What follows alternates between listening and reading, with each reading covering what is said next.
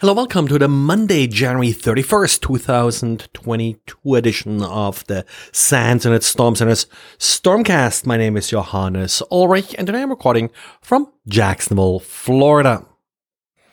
Xavier wrote up an interesting HTML file on Friday. It's not just an HTML file, but it also includes an ISO. Now, typically we associate ISO files with these large multi-gigabyte DVD or CD images, but in this case it's actually not all that big, about 50 kilobytes, and entirely included inside the HTML file. The way this works is that there is a little obfuscated JavaScript that will dynamically create the ISO file from a base64 encoded string and then offer it for download. The intention here is obvious in that it attempts to bypass any filters that are looking for ISO files being delivered via email.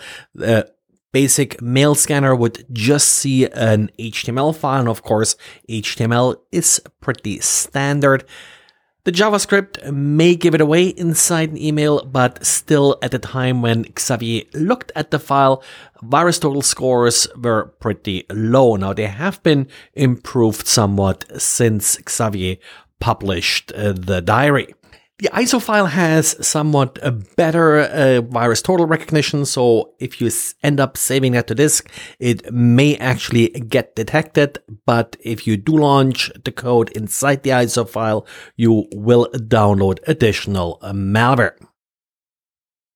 Now, if you see something odd like an ISO file inside an HTML file, you may be tempted to write a Yara signature in order to recognize these files. And, not sure if you had a chance, but in the Holiday Hack channel, there was actually a real interesting sort of Yara challenge as well.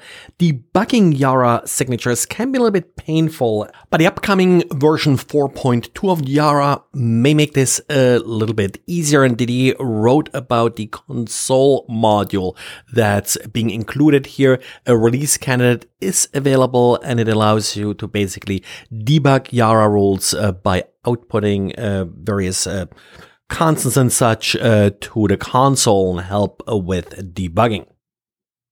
And Microsoft has a nice blog writing up a recent attack that they have observed where attackers are registering devices with organizations Azure AD. The way the attack works is, it starts with good old phishing and attempts to obtain credentials for any kind of user within the organization. Then those credentials are then being used to attach an attacker-controlled device to the company's Azure AD. This device, now being part of the domain, of course, is considered part of the organization, and the attacker will use the device to then send additional phishing emails, which now, of course, will appear to come from inside the organization, and as a result, will have a higher chance of success. Now, Microsoft's blog does not stop here. They also then describe how to use the various Microsoft cloud security tools in order to detect this kind of attack. But keep in mind, the number one protection that you should have in place and that organizations did not have in place that fell for this particular attack was two-factor authentication. Then over the last few months, I haven't really talked much about vulnerabilities in QNAP and similar devices because, there are just too many of them, and it's kind of like WordPress plugins. It has become kind of old news, and if you're listening to this podcast, you probably know not to expose these kind of systems directly to the internet. But in recent days and weeks, it has become again more of a problem with a particular kind of ransomware, Deadbolt, going around and exploiting a very recent vulnerability in QNAP network accessible storage devices, or NASs. QNAP now apparently has taken the somewhat controversial step to automatically upgrade affected devices and also remove any ransomware if it already finds it on the system. Now, the second part is something that QNAP has done before with updates, where they have scanned the device for known malware and in some cases removed it. But this forced upgrade has caused a couple of problems with users. First of all, apparently ISC was somewhat affected by it and may need a manual intervention in order to get it working again. And then also interesting, for people who were affected by that bolt and that paid the ransom, after QNAP removed the files from the system, they no longer are able to actually decrypt any encrypted files.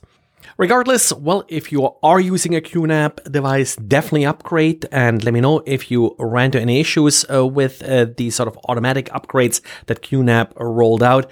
Not really clear to me if this was only done to users who had actual automatic updates enabled, or if this was done to everybody, or if they somehow filtered to only update exposed devices. Well, that's it for today. Thanks again for listening, and talk to you again tomorrow. Bye.